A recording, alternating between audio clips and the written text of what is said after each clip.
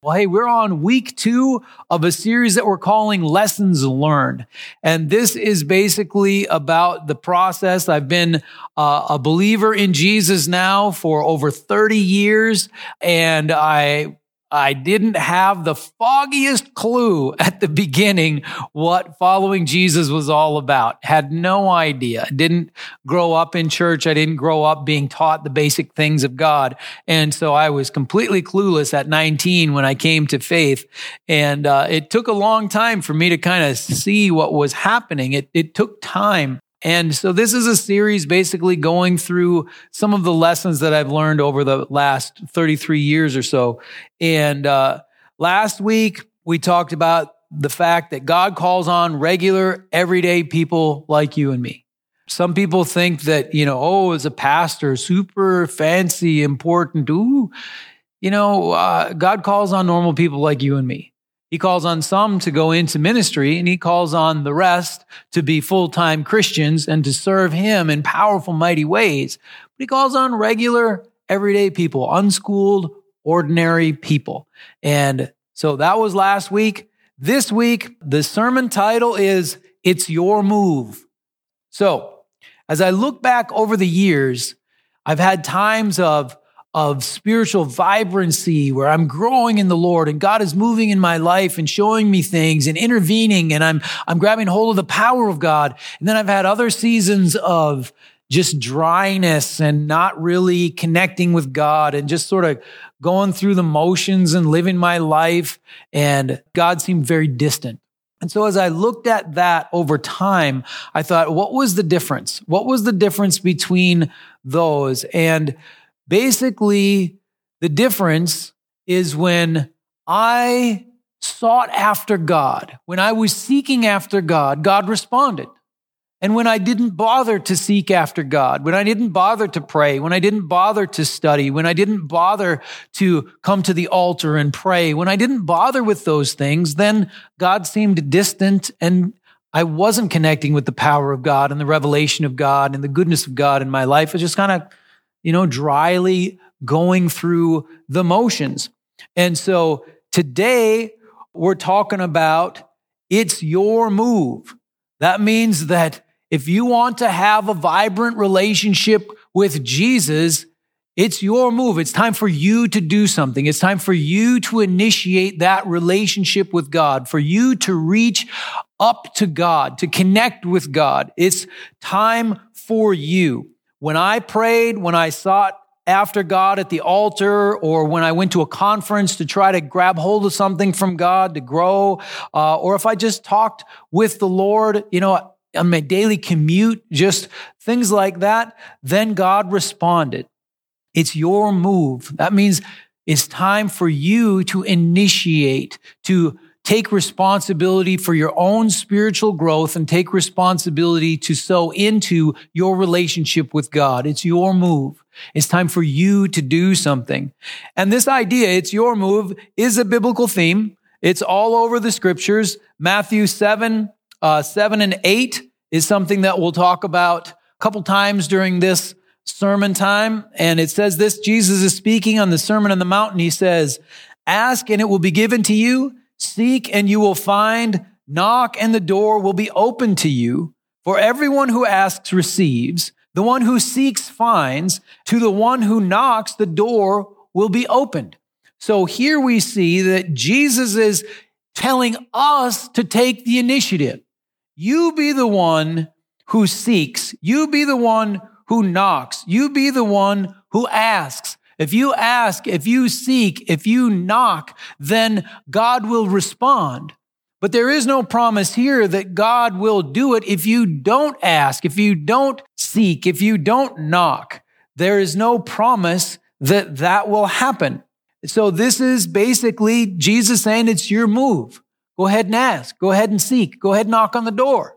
God will respond. Hebrews chapter 4, verse 16. is very similar. Hebrews 4:16 says this, "Let us then approach God's throne of grace with confidence so that we may receive mercy and find grace to help us in our time of need."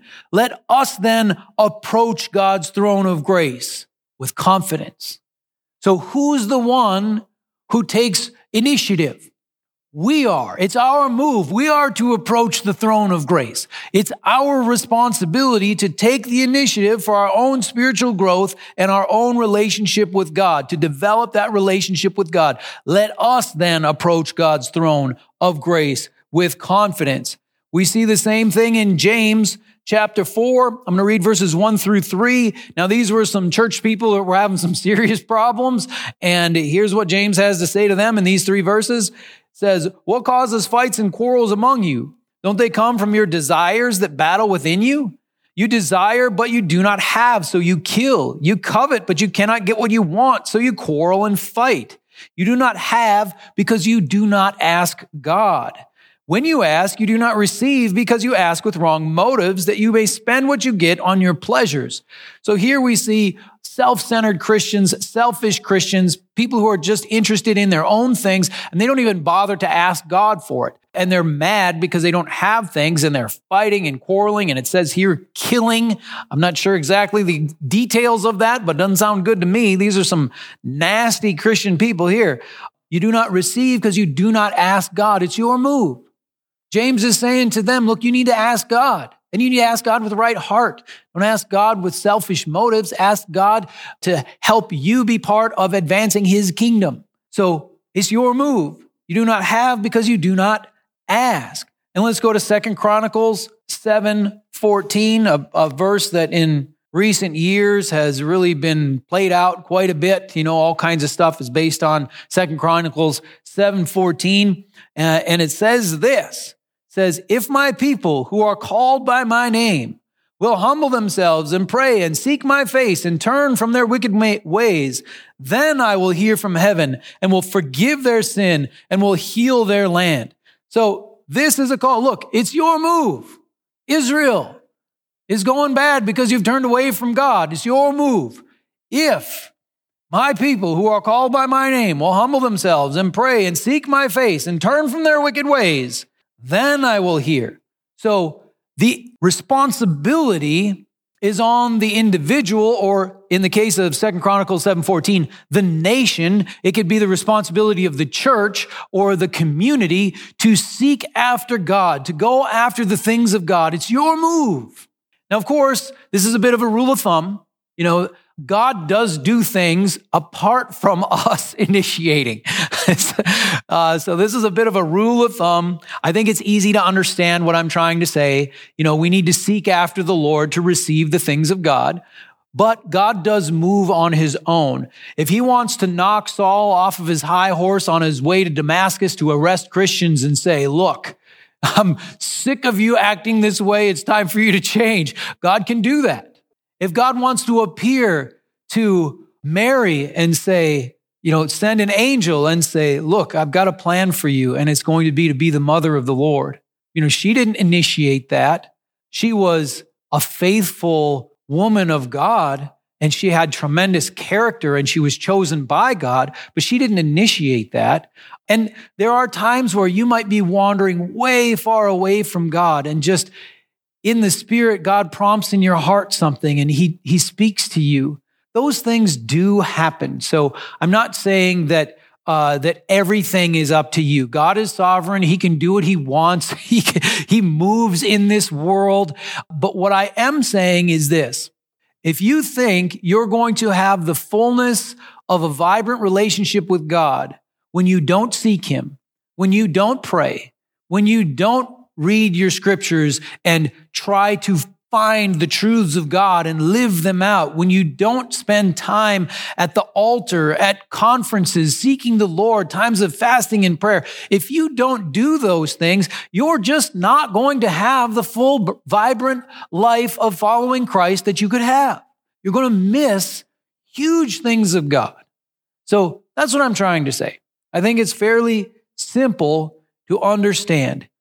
You have to do the things that are required. You have to seek. You have to be the one who asks. You have to be the one who knocks. You must initiate early and often in your relationship with God. Now, to make this simple, I just say, if you want to be growing in your faith, do 4 things. This is very simplistic, but it can be helpful if you just want something easy to grab hold of. Do these 4 things, you'll be growing in your faith. Show up for the big group meeting. This is where we have strength. This is where we can do missions together. This is where we can build buildings at the camp in Lake Geneva. This is where we can make a big difference on a global scale, is when we gather together in the large group meeting.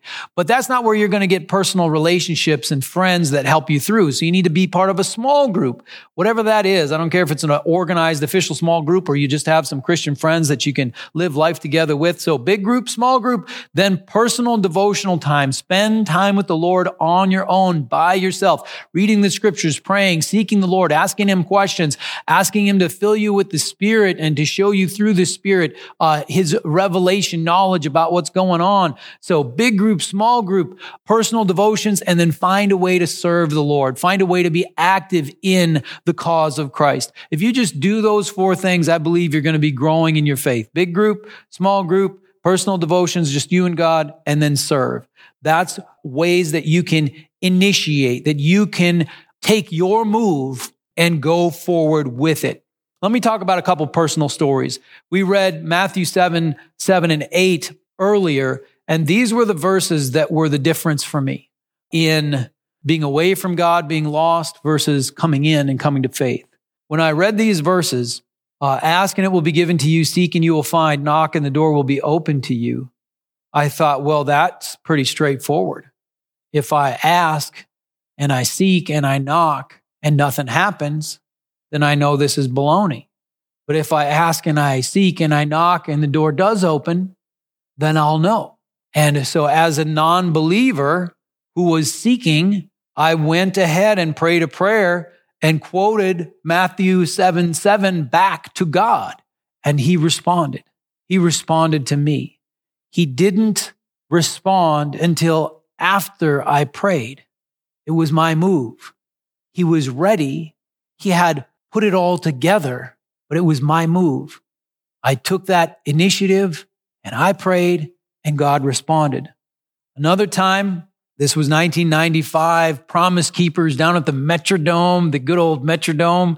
And I was there, got invited by somebody, and I thought, well, hey, great. If I can go to a men's conference and learn how to be a better Christian man, that'd be fantastic. I'm going to go. So I went to the conference seeking the Lord on how to be a better man. And it was a life-changing experience for me. The Holy Spirit came on me, and that's where my baptism of the Holy Spirit experience was for the first time. And it was just amazing. But I went to the conference. I wasn't just sitting at home watching football, and then God showed up. I was at a Christian conference seeking the Lord to become better. And then another time, I was driving my car and just talking to God. You ever have like an informal prayer time? You're just going through your life, but you're conscious of God and you're having an inner dialogue with God. And I was dealing with a situation of unforgiveness. And it was a difficult one. And I had been trying to forgive for about a year. Now, of course, we're commanded to forgive in the scriptures, but it's not just a simple choice. It can be difficult to truly release to God and let it go and let God avenge and we forgive. It can be difficult to do that. And I was struggling, and I could tell it was eroding my relationship with God. And so I'm just driving along and talking to the Lord about this and telling him I'm having trouble forgiving, and I'm saying all the right things, and I'm saying I forgive, and then you can tell you haven't let it go, you haven't released it, you're not free from it yet. And so I'm sitting at a red light in Bemidji by the lake where Paul and Babe are, if you know that. I was sitting there and just talking to the Lord about this, and in my spirit there was just this statement of unforgiveness is opposition to the cross. And it kind of shook me like, okay, if I don't forgive, I'm opposing what Jesus did on the cross. I'm opposing the greatest event in the history of the world. Like, I don't want to be in opposition to the cross. But what's the point of the cross? The point of the cross is to take people's sins away and to set them free. What is unforgiveness? Unforgiveness is taking people's sins and smooshing it on them and keeping it on them. And that's the opposite of the cross. And so it was a huge moment for me. Like, no wonder my relationship with Jesus is fading if I'm opposing the cross. That's the way that's going to be. But I was in the inner dialogue with God. I was asking, I was seeking, and God responded. So these are just a few personal examples for me. But here's my fear. My fear is that people will assume that God is going to chase them down and they don't need to do anything. That they can just live their life, don't pray, don't go to church, don't study the scriptures, don't come to the altar for prayer, don't go to the conferences, don't do any of that, and God's just going to chase them down and do everything he wants to do anyway. Now that's part of popular Christianity in today's world. You know, you get songs along those lines and it's very romantic and cute, but it's not exactly true. Now, God will do that occasionally, but it is very much the exception to the rule. And so if you're not going to seek the Lord, if you're not going to do any of that, and you think it's just God's responsibility to chase you down, well, you're not going to have the vibrant life of following Christ that you could have. It's just not going to work. So let's look at Luke 15, because I think Luke 15 can help us out with this. This is where Jesus is responding to something, and then he gives 3 parables. And these parables are beautiful and super, super important, but we don't want to misunderstand and think that it's God's move and I don't have to do anything. So what is Jesus responding to? Luke 15, 1 and 2 says this. Now the tax collectors and sinners were all gathering around to hear Jesus. So there are all kinds of people of ill repute, not good followers of God, in the meeting with Jesus. Jesus is having special services, church services of some kind, where he's teaching, and all these people who aren't that great show up. And then verse 2, but the Pharisees and the teachers of the law muttered, this man welcomes sinners and eats with them. So the Pharisees and the teachers of the law were basically complaining that the quality of the congregation that Jesus had brought in was just not good enough. These are not very godly people. These are tax collectors and sinners. Why are you having church with such imperfect people? So Jesus then responds to that with 3 parables. And in these parables, I see 3 types of people that you don't want to be. 3 types of people that I don't want to be. And so let's look at these parables, understand it's a response to grumpy religious people being judgmental about the congregation or the types of people that Jesus is trying to reach. So let's read these 3 parables, the parable of the lost sheep, parable of the lost coin, and the parable of the lost son. So here we go. Then Jesus told this parable. Suppose one of you has 100 sheep and loses one of them. Doesn't he leave the 99 in the open country and go after the lost sheep until he finds it? And when he finds it, he joyfully puts it on his shoulders and goes home. Then he calls his friends and neighbors together and says, rejoice with me, I have found my lost sheep. I tell you that in the same way, there will be more rejoicing in heaven over one sinner who repents than over 99 righteous persons who do not need to repent. Or suppose a woman has 10 silver coins and loses one. Doesn't she light a lamp, sweep the house, and search carefully until she finds it? And when she finds it, she calls her friends and neighbors together and says, rejoice with me, I have found my lost coin. In the same way, I tell you, there is rejoicing in the presence of the angels of God over one sinner who repents. So these first 2 parables, the parable of the lost sheep and the parable of the lost coin, are essentially the same parable, that there are people who don't know God. There are people who are far away from God. They don't know how to find God, and they need someone to help them, someone to bring them into faith in God. And then God and the angels in heaven are going to rejoice because the one person who was far away from God, who didn't know God, who didn't know how to find their way to God, was found and came to faith. There will be a party in heaven. So if you're far from God, you can create a party in heaven by just repenting and coming to God. So those are the first two parables. And then the third one, the parable of the lost son, is very similar, but there's a new nuance to it. So let's read that one. Jesus continued, "There was a man who had 2 sons. The younger one said to his father, 'Father, give me my share of the estate.' So he divided his property between them. Not long after that, the younger son got together all he had, set off for a distant country, and there squandered his wealth in wild living. After he had spent everything, there was a severe famine in the whole country, and he began to be in need. So he went and hired himself out to a citizen of that country who sent him to his fields to feed pigs. He longed to fill his stomach with the pods that the pigs were eating, but no one gave him anything. When he came to his senses, he said, 'How many of my father's hired servants have food to spare? And here I am starving to death. I will set out and go back to my father and say to him, Father, I have sinned against heaven and against you. I am no longer worthy to be called your son. Make me like one of your hired servants.' So he got up and went to his father. But while he was still a long way off, his father saw him and was filled with compassion for him. He ran to his son, threw his arms around him and kissed him. The son said to him, 'Father, I have sinned against heaven and against you. I am no longer worthy to be called your son.' But the father said to his servants, 'Quick, bring the best robe and put it on him. Put a ring on his finger and sandals on his feet. Bring the fattened calf and kill it. Let's have a feast and celebrate. For this son of mine was dead and is alive again. He was lost and is found.' So they began to celebrate. Meanwhile, the older son was in the field. When he came near to the house, he heard music and dancing.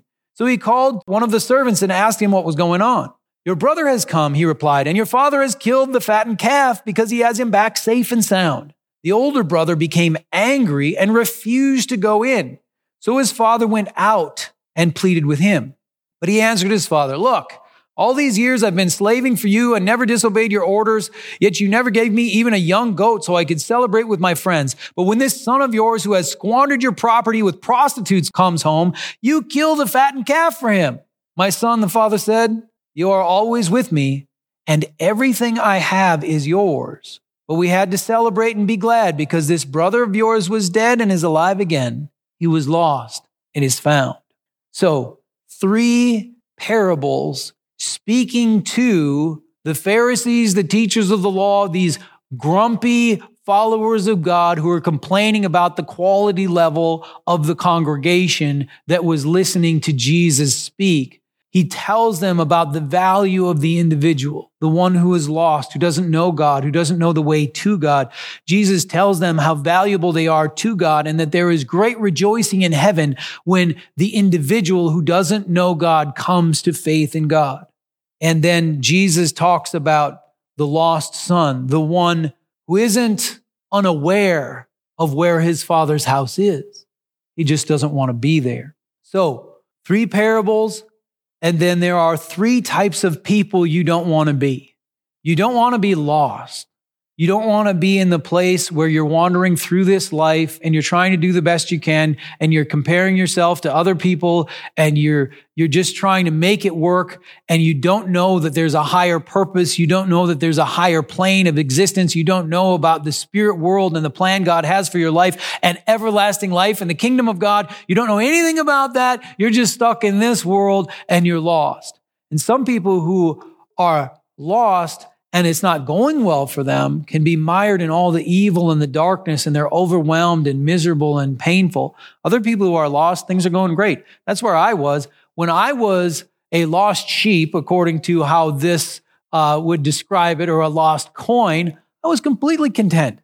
I didn't have any major problems. I had normal problems like a normal person, but I was totally content. I didn't, have a crisis. Oh, I'm in such pain. Somebody needs to rescue me. I didn't have any of that going on. You don't have to be in a place of pain and despair to be lost. You can be completely happy lost. That's where I was. So there's the lost. You don't want to be lost. Then there's the prodigal. This young son is often referred to as the prodigal son. This is someone who knows God, but just isn't interested in God.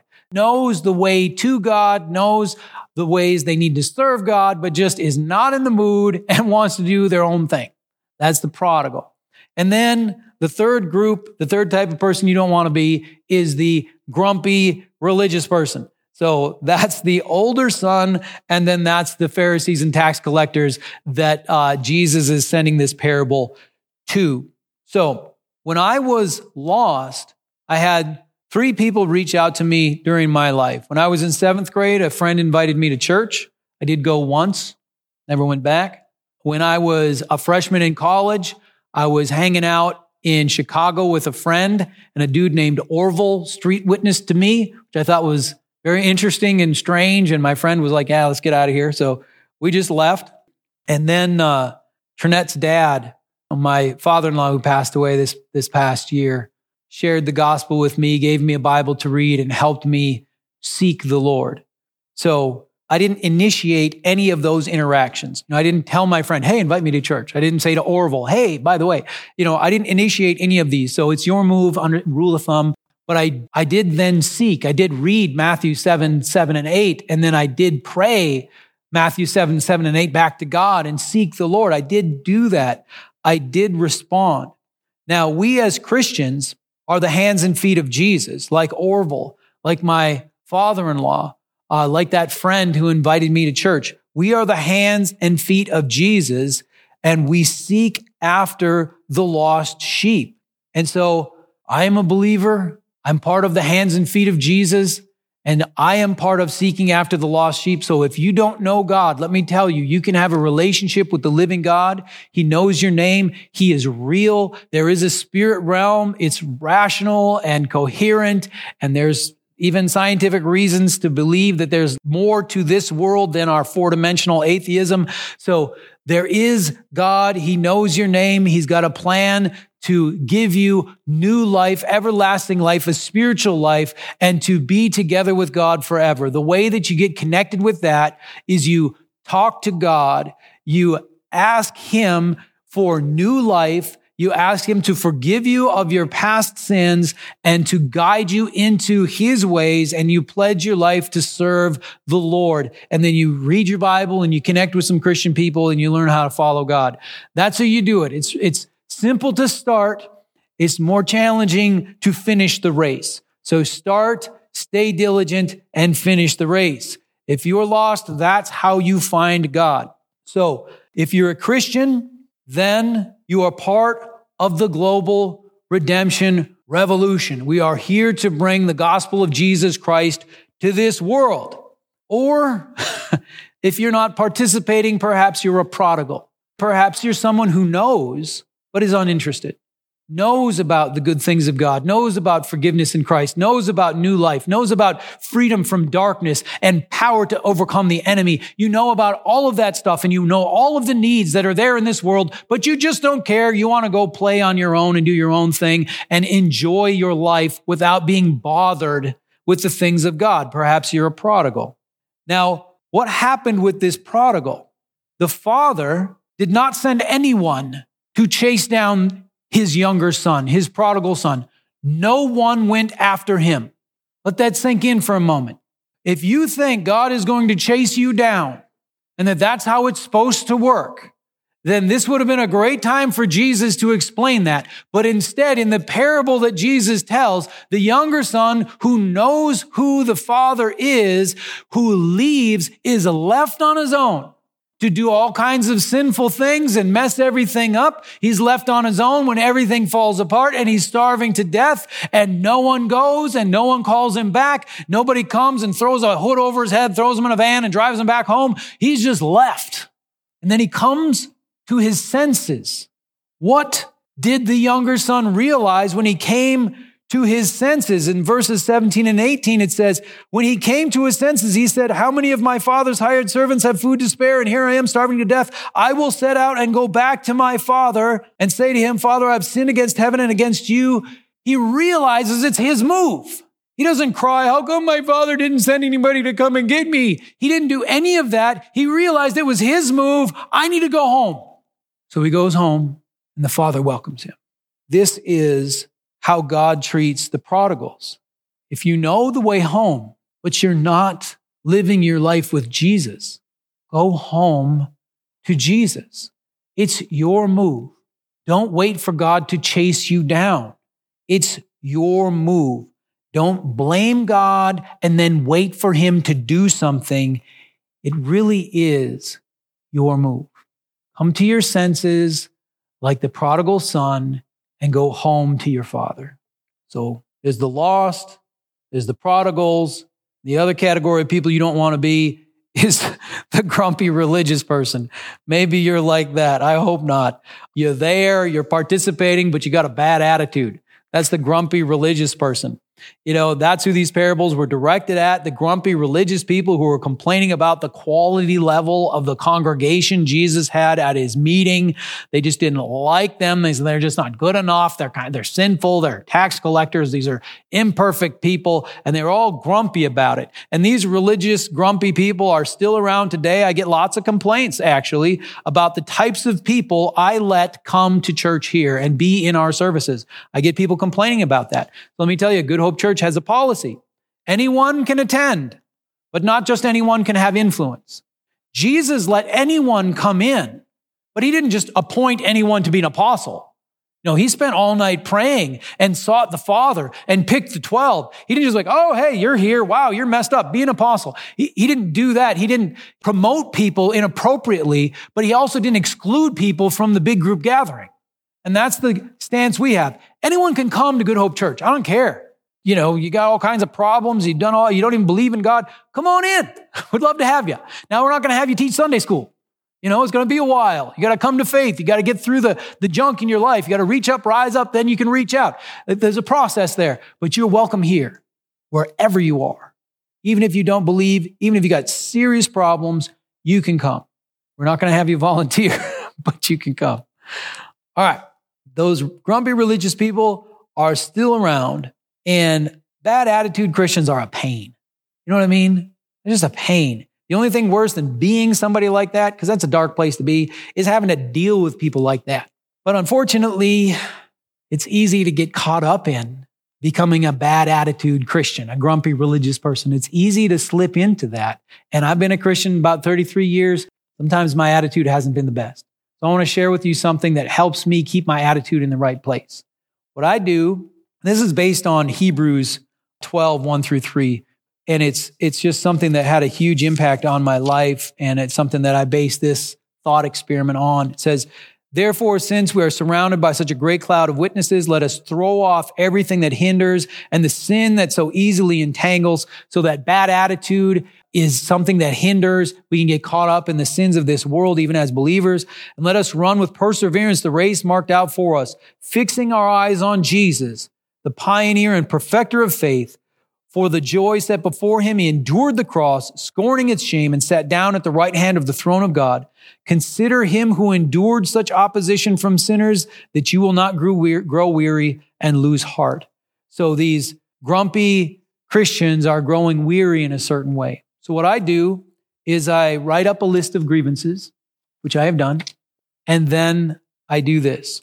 I picture that I'm looking at the ground, and I'm outside, and it's very, very bright. There's a hot sun burning. It's hot, and the ground is very arid and dry, and there's some sand and some stones and maybe a scraggly little weed. And then I'm looking at this piece of ground with my little list, and then I see a drip of something hit the ground. And as I look up, there's a big post in the ground, and then I see feet with a nail through it, and I look up, and there's Christ on the cross, scourged, beaten, wounded, and we make eye contact. Consider him who endured such opposition from sinful men, so that you will not grow weary and lose heart. And I look at him, and I start to read my list. And I say, some of the church people got mad over how we handled COVID. And he looks at me. And I say, I try to get people to pray for 5 minutes. We made little cards, and a bunch of them, they can't even pray for 5 minutes a day. They say they're Christian people. They won't even pray for 5 minutes. And Jesus looks at me, and all of a sudden, all that stuff just doesn't matter. And sometimes he'll say something like, just teach them my word. And I'll say, okay, I'll just read your word, and I'll tell them about it. It'll be okay. He says, yeah, you go do that. And it helps my attitude. If you're someone who has some attitude issues, you're a Christian, but you get grumpy, you look at other Christians, you're like, what are they doing here? They're not very good. Write that on a piece of paper and do that thought experiment. It's a type of prayer. And try to hear from God where your heart should be. So let's wrap this up.